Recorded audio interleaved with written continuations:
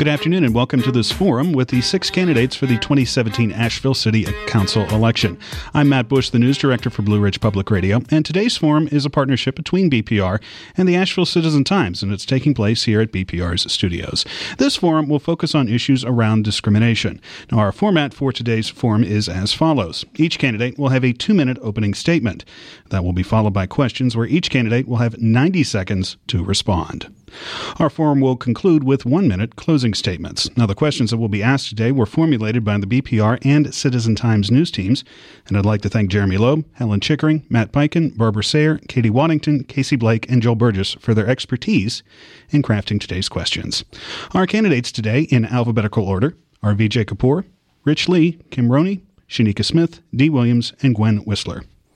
Voters will elect 3 of these candidates to Asheville City Council. The general election is on November 7th, and early voting is underway in the city, and it runs until November 4th. Now on to our forum, starting with opening statements. And we asked each candidate, as part of their opening statement, to focus on this question. What is the most effective thing city government can do to fight discrimination in all its forms? And we'll start on my right with Dee Williams. Thank you, and I'm pleased to be here today. My name is, as you said, Dee Williams, and I'm a native of Asheville.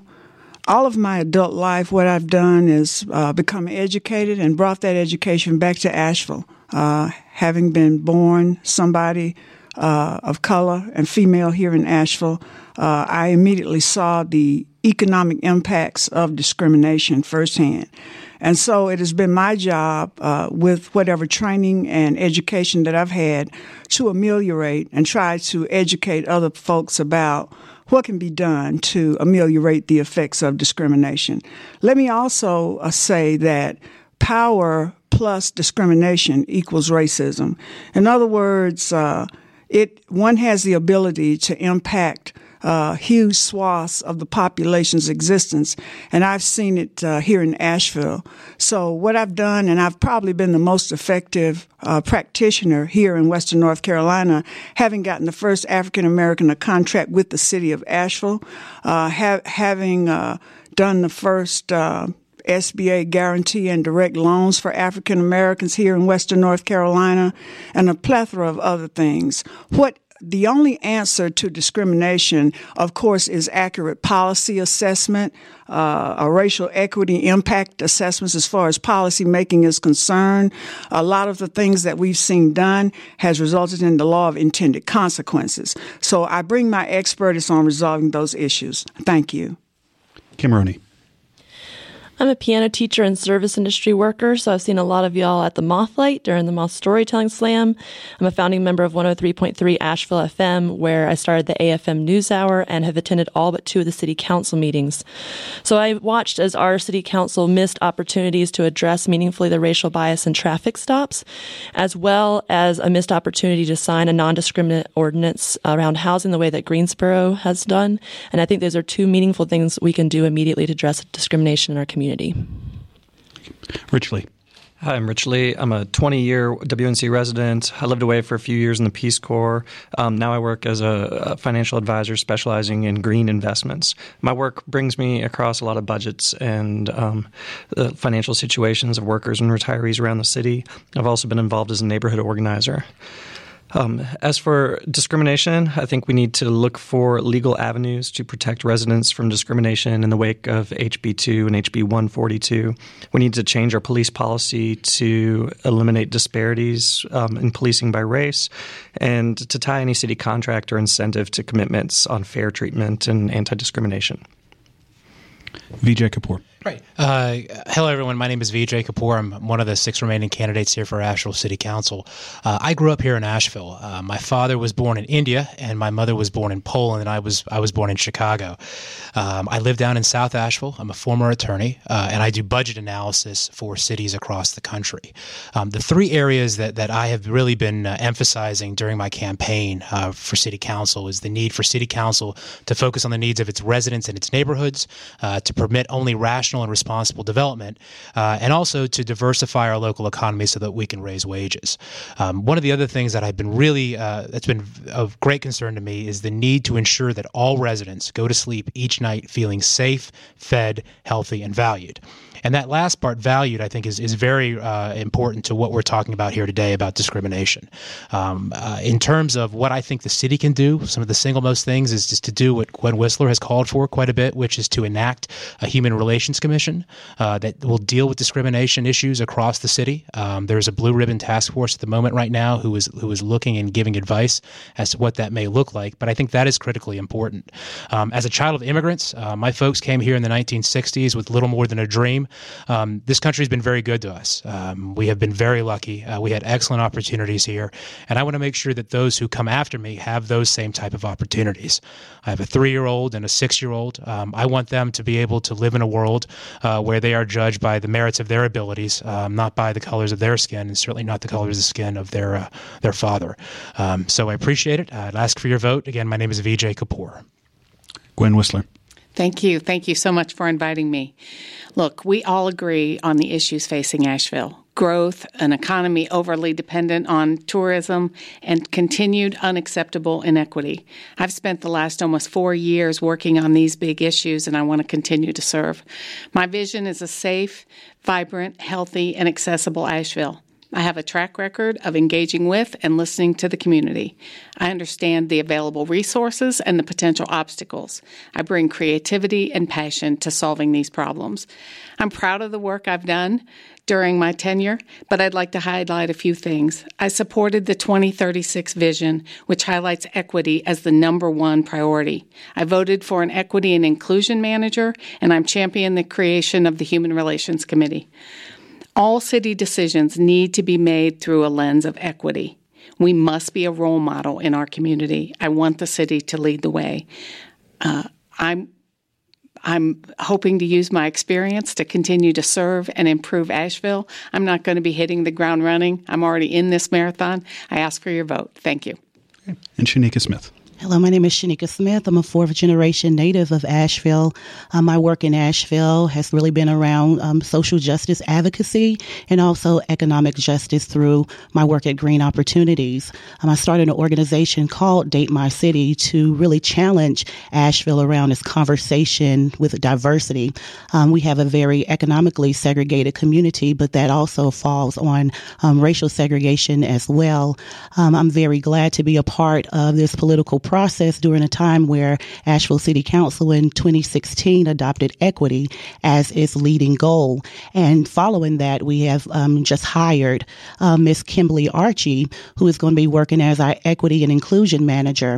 I look forward to working directly with her and bringing some political power and will to her work, as well as working along with community members whom I am very acquainted with through the Blue Ribbon Committee, and that's working with the Human Relations Committee and their goals to eradicate racism, not only systemically, but on community levels. Thank you. Thank you. And we'll switch the order up on answering for each question here so everybody can get to go first once today.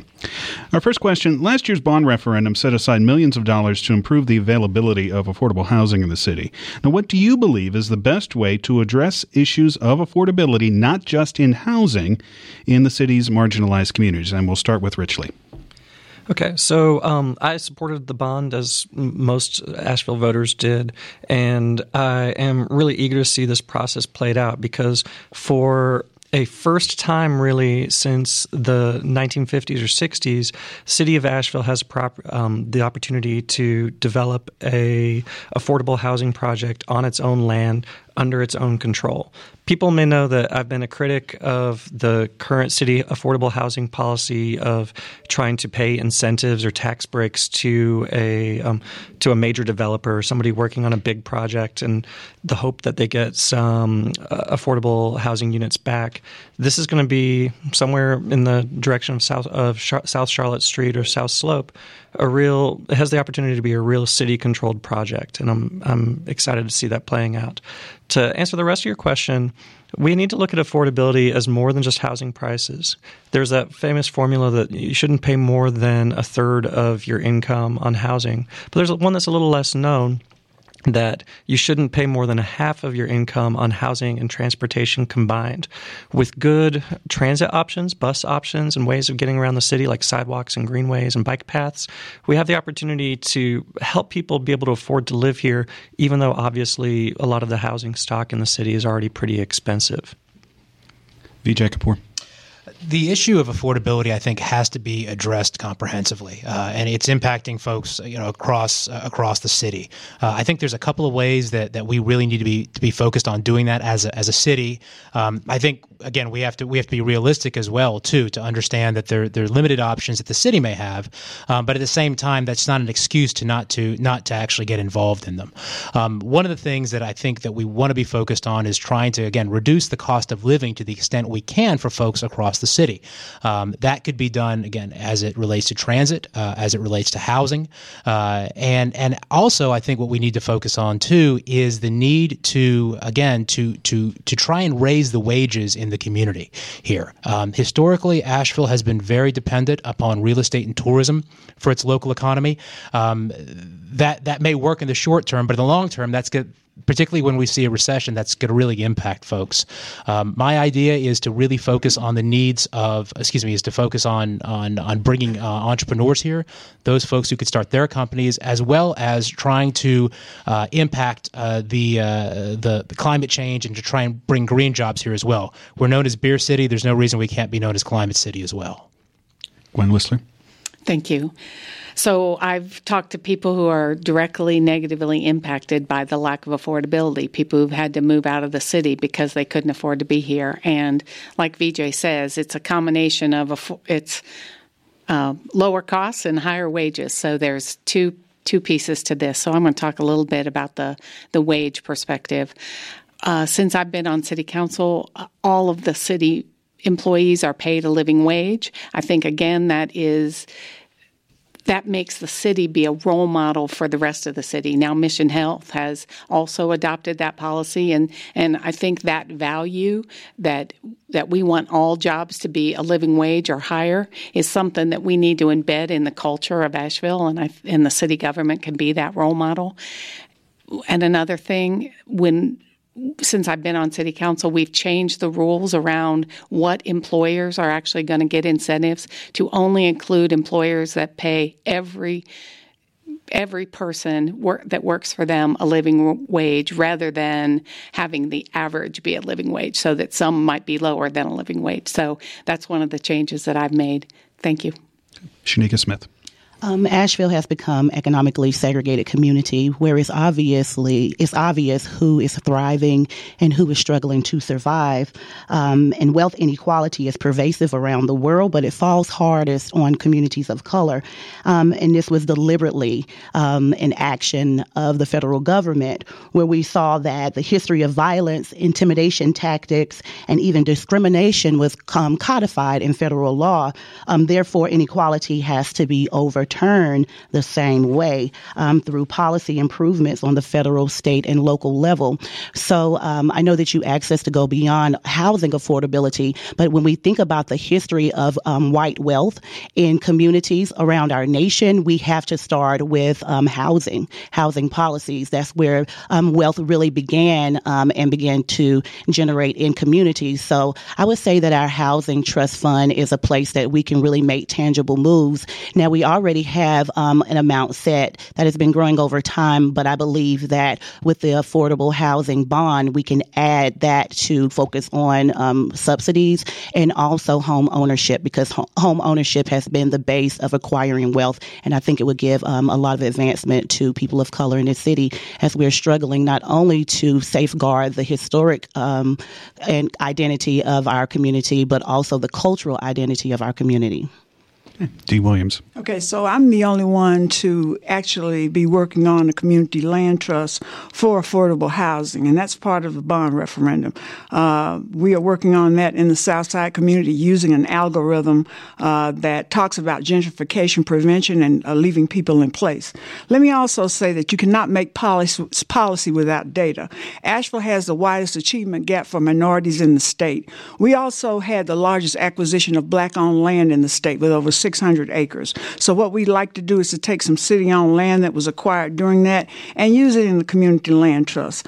Let me also say that I am the chairman of the NAACP Criminal Justice Committee. It was referred to about traffic stop data. We're the first group that I put together that started looking at the traffic stop data and making the Asheville Police Department accountable and reportable on that data. And we continue to work with them on unnecessary or unusual stop searches and uses of force against African Americans in Asheville. Let me also say that as far as contracting is concerned, we're the only entity I am that's working on, because the city only had $262.50 with African American contractors in 2015. So I basically have the strongest track record of economic parity and as far as discrimination is concerned in Asheville. And Kim Roney. I think we can all recognize that we're dealing with national issues around housing and wages, and our country has a long history of discrimination based on race. So the things that I want to see us do, I'm very thankful for Dee and the people in our community that have worked on the land trust.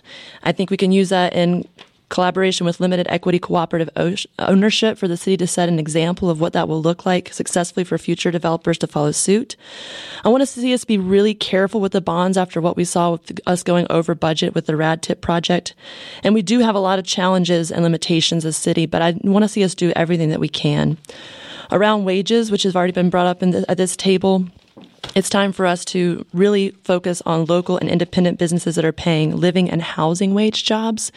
There are folks in this community that are doing that, and if we can provide incentives for them not only to start new businesses but to grow their businesses, that will be a huge change for our city, and it'll protect the work that we're already doing well. And I have advocated for fare, free transit since the very beginning of my campaign. It is at the intersection of affordability, access, equity, and environmental concerns. It connects businesses with their employees and their customers, and it'll have a positive impact on parking and traffic as icing on the cake. Okay. And to start the next question, we'll start with Gwen Whistler in the next question, which is, the North Carolina General Assembly wields extensive power over local governments. Now, for Asheville, that has put local officials in conflict with the state over several issues in recent years. That includes LGBT rights and the future of the Vance Monument in Pack Square. How will you work with, or around, if need be, state lawmakers who do not share your views?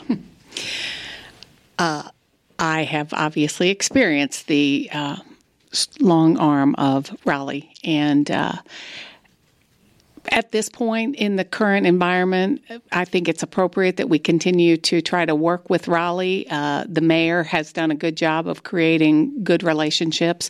I've gone down to Raleigh and lobbied.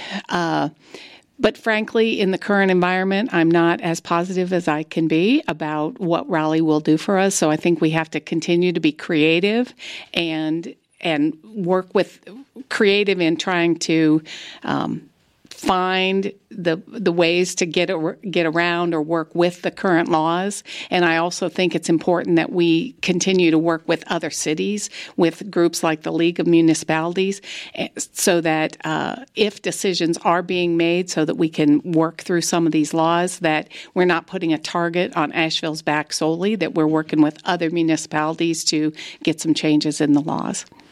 Shanika Smith.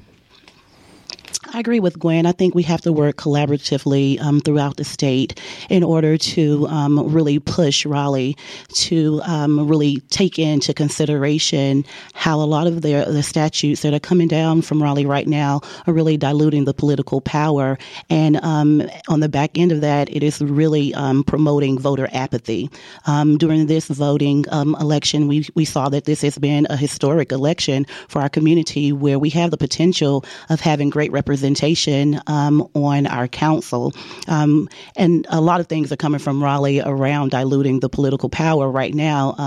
In addition to the questions, or in addition to what you pose in your question, I believe that there are times where we have to fight, and we're going to have to work together as a city, along with our city attorney, to determine when we fight. I think we did a very good job in saving our water. Now we need to do equal job at saving the integrity of our community. Dee Williams. Okay, thank you. One of the things that I see is that, especially with HB 142, It may be intractable as far as the law is concerned, but sometimes one has to have political courage. In fact, I believe that there are some things worth going to court for, and that's one thing that we need to enact an ordinance and then just go to court and fight. So having said that, and then there are some things that I would mitigate using economic rationale. I think the General Assembly, most people can relate to money, and they're business people as well.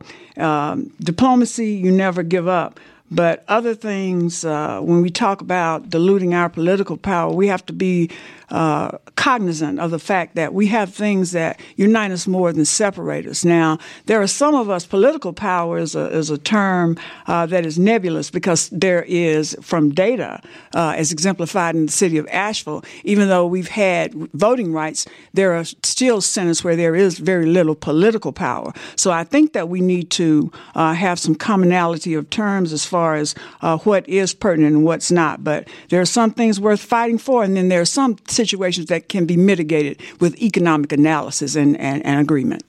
Okay. Kim Roney.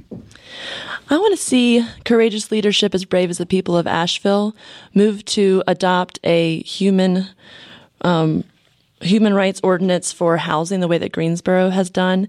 And this specifically prevents discrimination based on race, religion, national origin, gender identity and expression, sexual orientation, handicapability and handicapped folks, as well as folks' family status. House Bill 142 will moonlight in 2020. But it is far from a meaningful repeal of the notorious House Bill 2, which cost our state a lot of money. And in addition to that, which can help to build the coalition of other cities in North Carolina, and it's something that we can do, I want to see us advocate for local control of monuments. I know other candidates have brought that up as well. And this is a time for me as an ally, if I'm elected to represent, to make the space for folks with their lived experience to drive the conversation around policy and change. And we also have an opportunity to support grassroots efforts through our strategic partnership funds. And by golly, we can vote every year, especially in 2018, and our local elections and our state elections every single time. That's what I'm doing. Rich Lee. As Kim mentioned earlier, I think we missed a real critical opportunity to stand with Charlotte on their non-discrimination ordinance in the run-up to HB2. Now we're going to have to find strategic ways to continue to press for human rights and fairness, things that we're on the side of history with in the wake of this. I think the city is looking for its leadership to be a champion on these fronts, and they're not going to accept, well, we can't do it, our hands are tied, as an answer. I want to see us push forward on any kind of measure that protects our immigrant population from profiling and police action that erodes trust when we need it most. I want to see us put the strongest LGBTQ protections that we can in place. And I don't want to lead the city into losing battles for pure righteousness' sake, but I want to be strategic and smart and persistent and not give up on those fronts. Okay. And Vijay Kapoor. So I approach this question given my background. I'm a former attorney, and I've worked a lot actually in state government. And one of my jobs was to deal with agencies across. This was in a different state. This was in Pennsylvania, working with the governor's office to try and get things done. And very often I was told, "Well, you're not allowed to do it. It's illegal. We don't have the authority to do it." And I'm approaching those similar issues, I think, with respect to the state legislature. I'm not running for city attorney. I'm not asking for that responsibility or that role. But I think there is a fair amount that we can do and decide when to push back and when to see what we might be able to do behind the scenes. I think Gwen had it exactly right in terms of the approach. I think we need to work collaboratively with other cities to look at specific issues because our own sovereignty is an important thing. I mean, we're seeing it right now with the districting bill that was shoved down Asheville's throat. I mean, the ability for us to decide who our own representatives are is critically important. And that's something that I would be willing to fight back on. Also, in terms of just the overall aspect, I think what we can do is see what abilities we have under the law now. I think issues of procurement and looking in the procurement area is a way to push and see what influence we may be able to have. But it's going to be a case by case basis. I don't want us to spend legal fees unnecessarily, but I think there's a way we can push back. Okay. For our next question, we'll start with Shanika Smith. The state law also prevents local governments from raising the minimum wage in their cities. Many of you have already talked about wages in your earlier statements. A report released last week by the Asheville Area Chamber of Commerce shows the average wage per job in this region is more than $17,000 less than the national average. Now, what would you do, and what do you believe city government can do to improve wages and address this disparity that shows itself in many forms of inequity in Asheville? Well, this speaks to me about the quality of life in Asheville. And again, Asheville is an economically segregated community, but putting equity at the center of economic development would allow larger segments of our community to realize the wealth potential and to support family sustainability. I plan to look more closely at the local supply chain and encourage startups and business expansion to create a more robust local entrepreneurial ecosystem. I would also like to look at maybe property tax reliefs as well. I believe that the problems that we're having right now, they're at the intersection of a high cost of living as well as stagnant wages. But with a tax relief program, I believe that would help our elderly, minority homeowners, disabled veterans, and longtime residents in this community. The program's aim will be really to safeguard those who have lived in this city for a long time and made lifelong investments here, but are actually being pushed out because of we're so dependent on our tourist economy. Mm-hmm.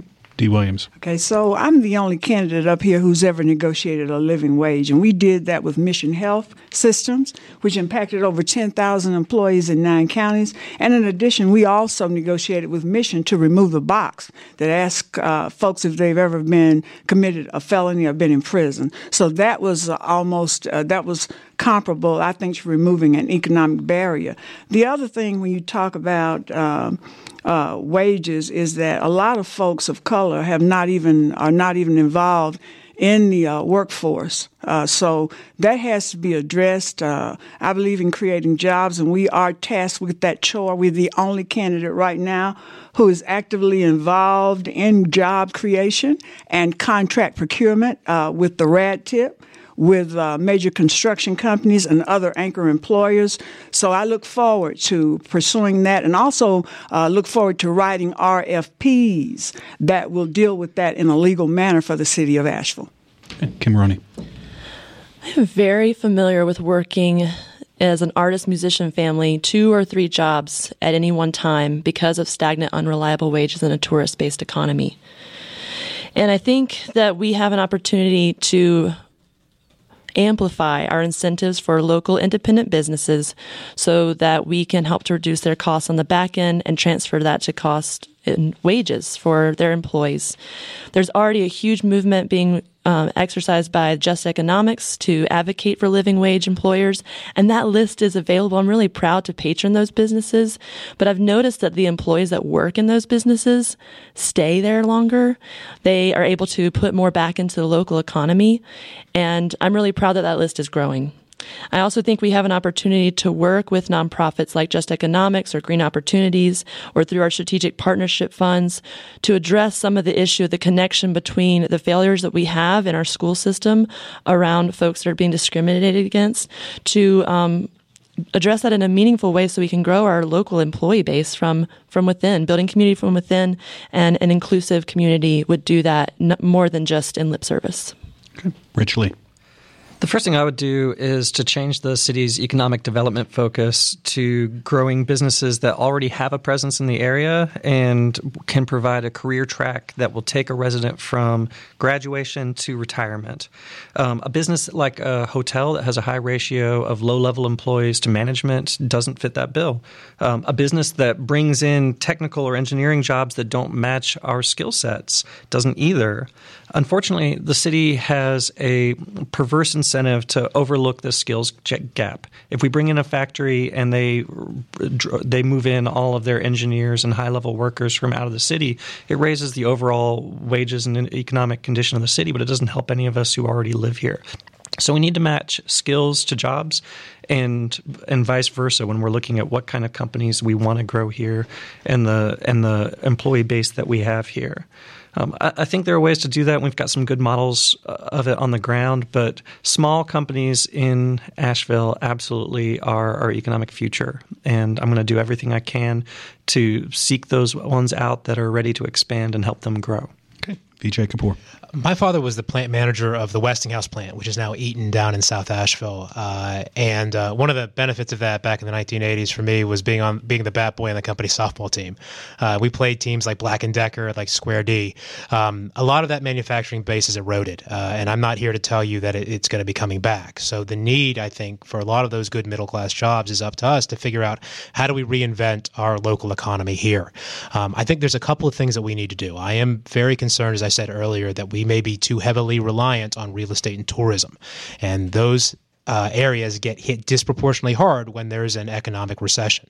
A couple of things that I think we should be really focused on. Number one is trying to bring entrepreneurs here to the city of Asheville. I'm a small business owner. I started my own business, and I was able to move down here because of that. We've got a lot of folks who come and visit Asheville. A lot of them have their own companies. I work in the Jackson building downtown. A lot of the folks who are in my building, most of their clients are actually not even around here. So I think I'd love to see an opportunity for us to make Asheville be seen as an entrepreneurial place, folks to start their own companies. The other thing, as I said earlier, too, is to try and focus on jobs that address climate change and green jobs. We're doing a great job, I think, right now with the Collider downtown, with the opportunity to build on that and become really nationally known. Again, not just as Beer City, but Climate City as well. Okay. And Gwen Whistler. Thank you. Well, I want this city to be inclusive and economically diverse. I want to be able to live around people who are servicing the city, the teachers, the firefighters, the police officers.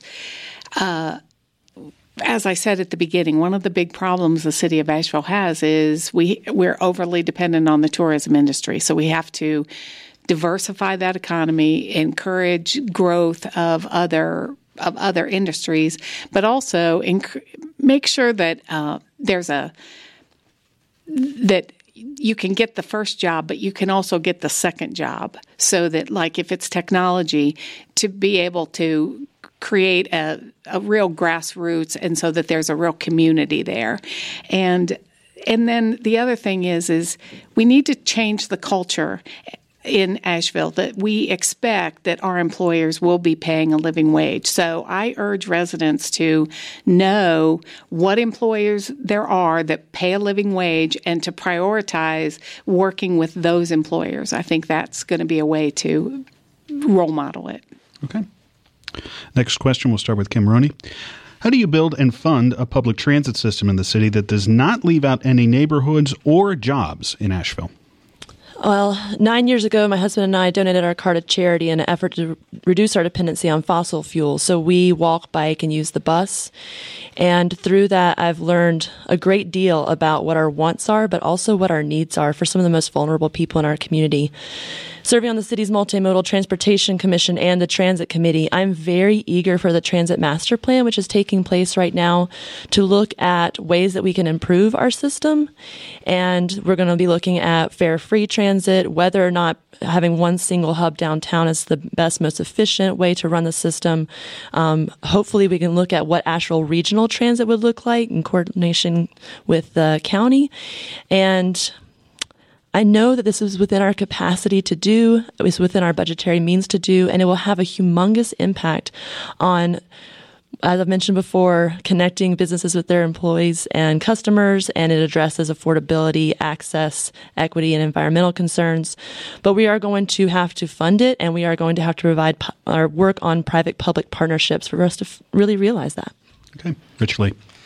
I was also a dedicated transit rider for 4 years as a younger person in Asheville. I live on a bus line and ride the bus once or twice a week now. The Transit Master Plan that Kim mentioned is surely going to be of some use. But we should also be clear that we know what some of the problems are with our current transit system, and we've known for some time. We do not have frequent enough service on some routes to make it useful for workers to get there, where if you miss your bus, you're late to your shift by 30 minutes to an hour. We've got buses that run inconsistently and a low on-time ratio right now. We don't have service out into the county where a lot of people live, but more and more jobs are coming into existence as well. And so fixing those problems isn't, to me, a matter of waiting for a consultant to tell us in a year or two that they exist, but starting to get to work right now by continuing to increase hours, bringing all routes up to Sunday service, and beginning to increase frequency on the main routes. Those are my biggest priorities. Okay. Vijay Kapoor. I think when we talk about transit and we talk about expanding service and getting our transit system to a place where I think we would all like it, the issue of funding is paramount. It just is. It's not cheap to run a transit system. I've seen that across the country. I do support a dedicated funding stream to transit. I think there's really no other way to increase the transit levels of service. Just to be absolutely frank with you on that. I think other things that could work here as well is to think about where our jobs are being created and where we're locating them. Obviously, the closer they are together, the easier it is for folks to get around. I'm a big proponent of making sure people can get around without using their car. I live in a part of the city where that's nearly impossible. I used to be able to ride my bike to work in a place where I used to live. I can't do that now, and I think that's unfortunate because there's been a lot of talk this city council campaign cycle about traffic, and we see it all over the city. And it's very important, I think, that we try and get people out of their cars. The other thing, short of that, I think it's also worth taking a look at our current bus routes now and our transit routes now to ask the question: is are they the right ones? Are they in the right place? Are they actually meeting the needs there? I don't know the answer to that question, to be frank with you, but I think that's something we should be looking at as well. Gwen Whistler. So transit provides a way for people to have a productive life in an affordable manner, and I'm been very supportive of transit. During my tenure, I have voted for an increase of more than $3 million to transit. And I've voted for fare free days several times. I think we really need a community dialogue about this idea of a dedicated funding source. As a matter of fact, tomorrow the Finance Committee is meeting and having that on our agenda for the first time to try to figure that out. And then I think this idea of what to prioritize with the transit system. Is it more routes? Is it more frequency? Is it more buses? Is it fare free? That, it's all about prioritization, and we need to continue this community dialogue about it. Shanika Smith. I'm employed at Green Opportunities, and we're a workforce development organization, and we train individuals in our community that are underemployed or unemployed. So once they develop a skill base around different trades that are comparable to the industries in Asheville, one of the highest barriers to employment becomes transportation along with childcare. So we're seeing that this is a deliberate, we need to be very intentional about expediting some ideas around our transit system. And I think it becomes our moral responsibility. So if we really talk about the moral responsibility that we have as a community to employ tactics or different lifestyles that will really undergird Asheville as a whole, then I think that we can really start to promote ridership programs. And once we increase our ridership, at the time, I believe that we will attract public-private partnerships as well as federal grants to support whatever ideas that we come up with the county and the city together. Okay. Dee Williams. Okay, so I'm the only person here who's ever been employed or contracted as a highway contractor with the DOT and the U.S. DOT. Let me just say that we need a multimodal system with a solely dedicated source of funding. The buses don't work. They're not on time. They're not reliable. And people who have cars don't want to deal with them. So we're going to have to talk about adequate land use planning, number one, which we have not talked about from a regional perspective, because multimodal is to be connected. It is exactly that. The other thing is that we're going to have to look at the way we fund transit. Everything's siloed. We need to stop that because there are other mechanisms like greenways, bike paths, trails that need to also be incorporated. And to just talk about a transit system, and I remember when it was fare free, I think there was a loss of like 130,000. I might have had a couple of hot dog carts downtown, and we even lost business. So it kind of like didn't work because of some other mitigating factors. But I want to say that we have to plan to pay for what we want, and until we're able to think outside silos and talk about solely dedicated funding sources, we aren't going to have a good transit system. Thank you. You guys have been so good on time. We're going to be able to add a few questions to the forum today, so I thank you all for that. And this question will start with Vijay Kapoor. As a city council member, how would you work with the police department on issues of profiling and discrimination? This has been a huge issue over the past couple of months for the entire city. In my background, what I do is I've also done some pension mediation across the country where I worked with public safety employees in various cities. And one of the things that I did was reached out to a few police officers to ask, well, what's your perspective on this? What's happened in your city where we've had similar issues? And what they told me was that there is an absolute need right now for the police department and police officers, not just at the command staff, but really at the patrol level status, is to go out and get to know people in the community. They view that as absolutely critical. One of the unfortunate things, or I guess one of the difficulties we have as candidates here, at least some of us who aren't on city council, is we haven't had the opportunity to sit down with the police chief. That's one of the things I would really like to be able to do to get that perspective as well. But I think we've been hearing it loud and clear from a lot of the communities around Asheville that there is a problem right now, and that there is distrust between those communities and the police department.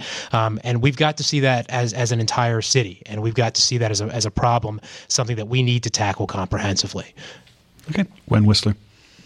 So everyone needs to feel safe when interacting with the police department. It's something that it's a basic right. It's a necessity, and I need to demand that, and we need to demand that from the Asheville Police Department. The police department has been increasing training and really focusing on community policing, which is what Vijay just referred to.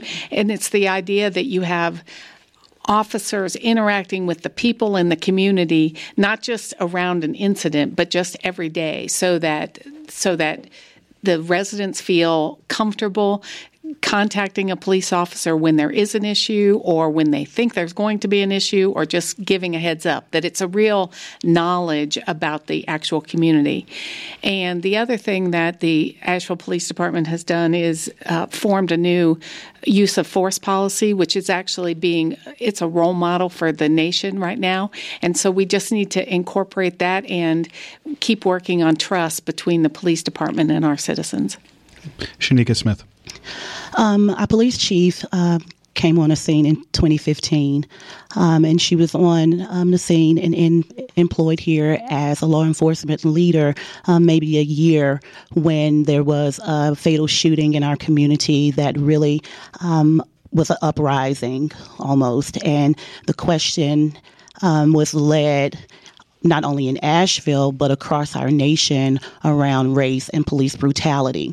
And because of the community and a lot of grassroots organizations really coming together and pressuring our chief of police as well as city council from that, we do have an excessive use of force policy and de-escalation training that was based on the pressure and from the community on our city council members.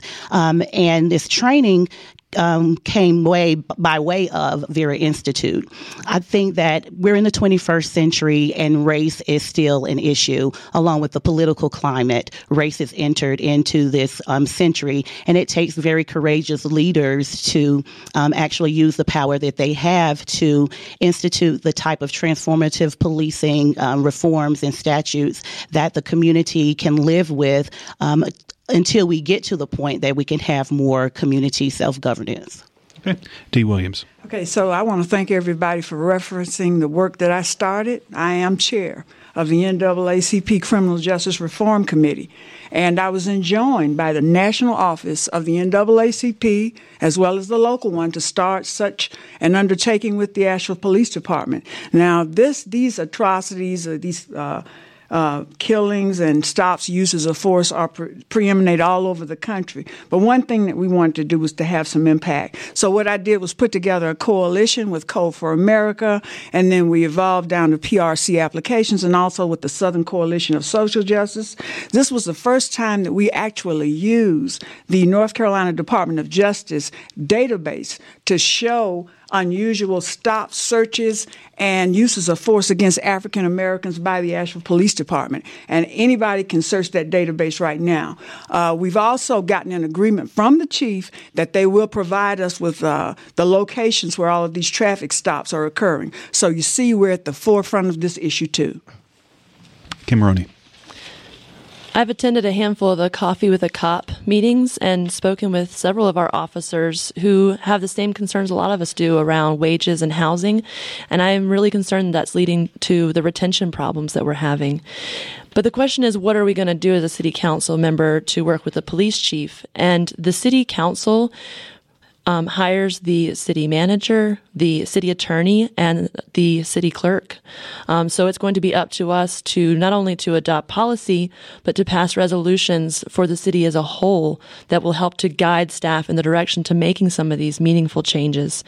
I think we also have an opportunity to coordinate grassroots efforts around addressing homelessness and opioid addiction.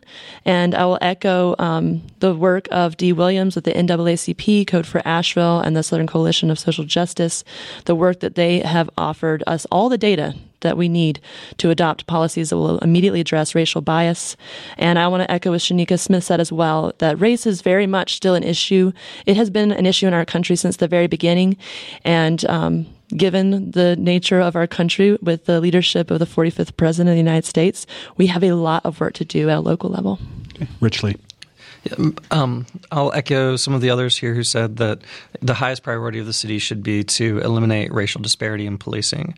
And to me, that starts with the recommendations of the SGSJ that the NAACP brought in. The department has acknowledged that disparity exists and that black drivers are much more likely to be stopped and searched than white drivers, even though searches of white drivers are more likely to turn something up. The department says part of the disparity is due to geographic and economic patterns, concentrations of poverty and public housing. In and around public housing. But that can't be the end of the discussion or how we write it off. To the extent that the city can help economically integrate neighborhoods that are lower income and have these clusters of crimes in them, we need to be involved in that. And the city does control the power of the purse. I think we need to raise starting wages for police officers so that they can afford to live in the city. And I think we need to tie those increases to higher requirements for hiring and higher training requirements. We want the best police force and police officers that we can afford to have here. And with our particular economic conditions in the city, I'm afraid we're not going to be able to get or retain those. Okay, and we'll go with our last question. We'll hold them to 60 seconds on this answer. 60 seconds on this answer. And we will start with who went first last time? One of these. VJ did. So Dee will go first this question. Sorry. What do you think the future of the Confederate monuments in Pack Square should be, including the Vance Monument? Okay, so basically I take this tact, and a lot of black people in the community do, who really are not asked most of the time. One of the things that concern us less is symbolism. We live in abject poverty and exclusion in this community, and a lot of us are suffering. We're more concerned with having some economic investment than we are taken by symbolism.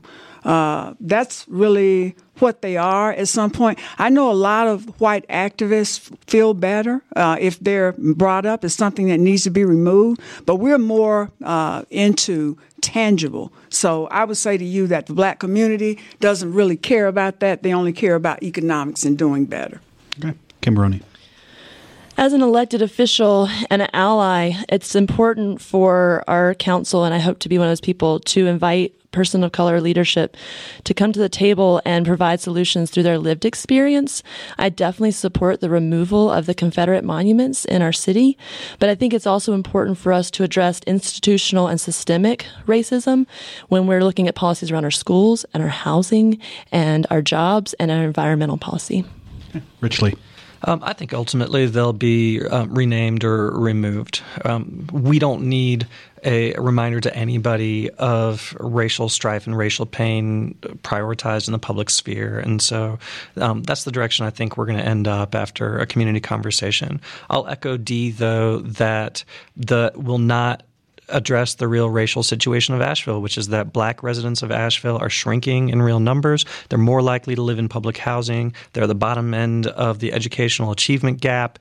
They are less likely to own businesses, and there's a gigantic wage gap, as we see with the State of Black Asheville reports. So we can't allow ourselves a feel-good action of this debate around the monuments and not address the real economic issues that are affecting our black friends and neighbors. Okay. Vijay Kapoor. I absolutely don't disagree that we ought to be looking at equity issues throughout. But you asked a very direct question, Matt, and I'm gonna answer it directly. There are three monuments downtown. There's an obelisk outside the courthouse. There is something that I refer to as the Robert E. Lee Rock. There's a rock in front of the Vance Memorial, and there's a Vance Memorial itself. I've looked at these issues. I've taken a position on this. I think the small obelisk in front of the courthouse, the Buncombe County Courthouse, should be relocated to a museum or a battlefield. I think the Robert E. Lee Rock should be removed, and I think the Vance Monument should be rededicated, not torn down. Gwen Whistler. Thank you. Asheville, I want Asheville to be a welcoming city, not just our people welcoming, but also all the symbols throughout the city.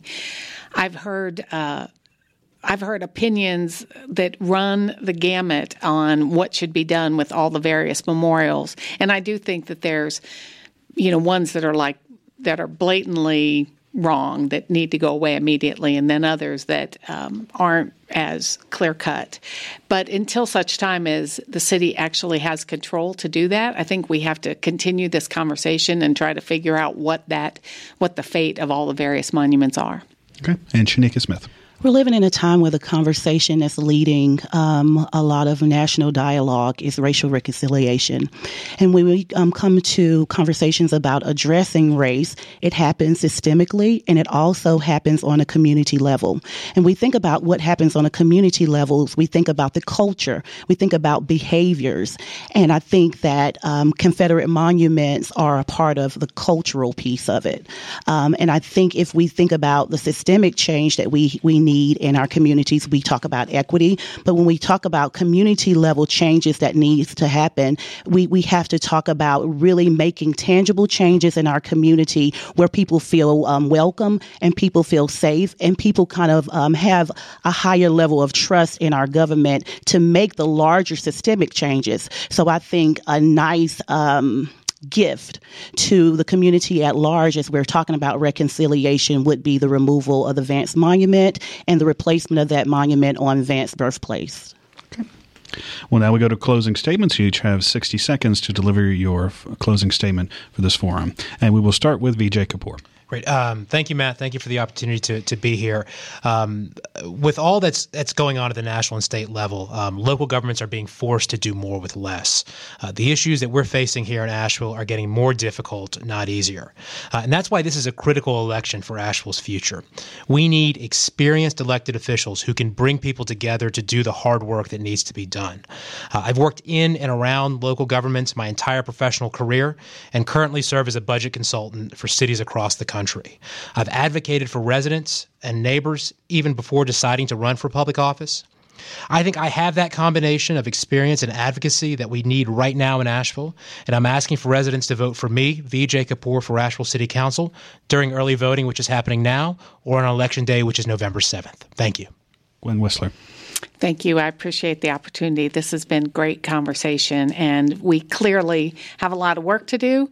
And throughout my tenure, I have been a big advocate for making our city more inclusive, more welcoming, and through city policy. So I ask to continue that work. I want to use my experience to continue to serve and improve Asheville. So I ask for the residents' vote. Shanika Smith. In the last past years in Asheville, we've seen a lot of momentum growing around social movements and grassroots Asheville really demanding that we have a more participatory democracy. I think because the dialogue has changed and the community is moving us more towards action and accountability to the community, accountability of city officials to the community, I believe that this is a very pivotal time for us to have a better delegation of representation on the city level. So I would echo what I've been saying for a very long time, and that is this question to Asheville: where do we go from here, community or chaos? I believe that my representation on city council, I bring the voice of the community to council level, and I'm so glad to be serving with you all on this level, and I hope to be elected to represent the many voices of Asheville on city council to bring this holistic feeling of healing and to really change the conversation around policy recommendations.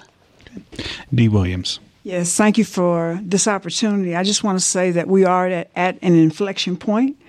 And we've had, as far as discrimination, black elected officials on our council since 1968. From the data, we know that the situation has gotten protractedly worse, not better. One of the things that we need are people who have engaged in making things better. Don't watch what we say or listen to what we say. Watch what we've done. Look at what we do. We can't do more than what we're doing now, though there are some of us who had ample opportunity, and the data speaks for itself. I ask for your vote for experience, for skill, and financial aptitude. Vote Dee Williams. Kim Roney. Asheville's at a critical turning point, with many of its people struggling to make ends meet, and we need a courageous council to meaningfully address affordability, access, racial equity, and environmental justice. I know that we need folks who have the compassion to address difficult issues that our city is wrestling with around homestays, green space, and land use policy. But we can do that by building coalitions, not only through the community efforts that are happening at grassroots level, but with our city council and our county commission and with other cities across the state. And that's why I'm asking for folks to be about it being better with me, which means many hands make light work. And one of the ways that people can participate with us in this work, because it cannot be done by any one candidate by themselves, is to show up to the polls in a great mass number on Tuesday, November 7th. My email is kimroneyforasheville.com at gmail.com, but my website is kimroneyforasheville.com. And thank you for your consideration and for your vote. Rich Lee. I want to close with something that has been on my mind a lot lately, and that's the situation with the county and the last county manager. And to me, that highlights that this role has shifted from a mere citizen advisory board to an activist and professionalized check on city actions. We all have good intentions up here. We're all ready to push for the things that we've talked about. I offer that I have the financial experience to be a good steward of our tax dollars. I have the experience arguing the city into changing directions. I have a known commitment to accountability and transparency, and I have the heart to bring that all to bear for you. My website is richworks4.me, and if you'll make me one of your votes on November 7th, I'll be working for you because I already have been.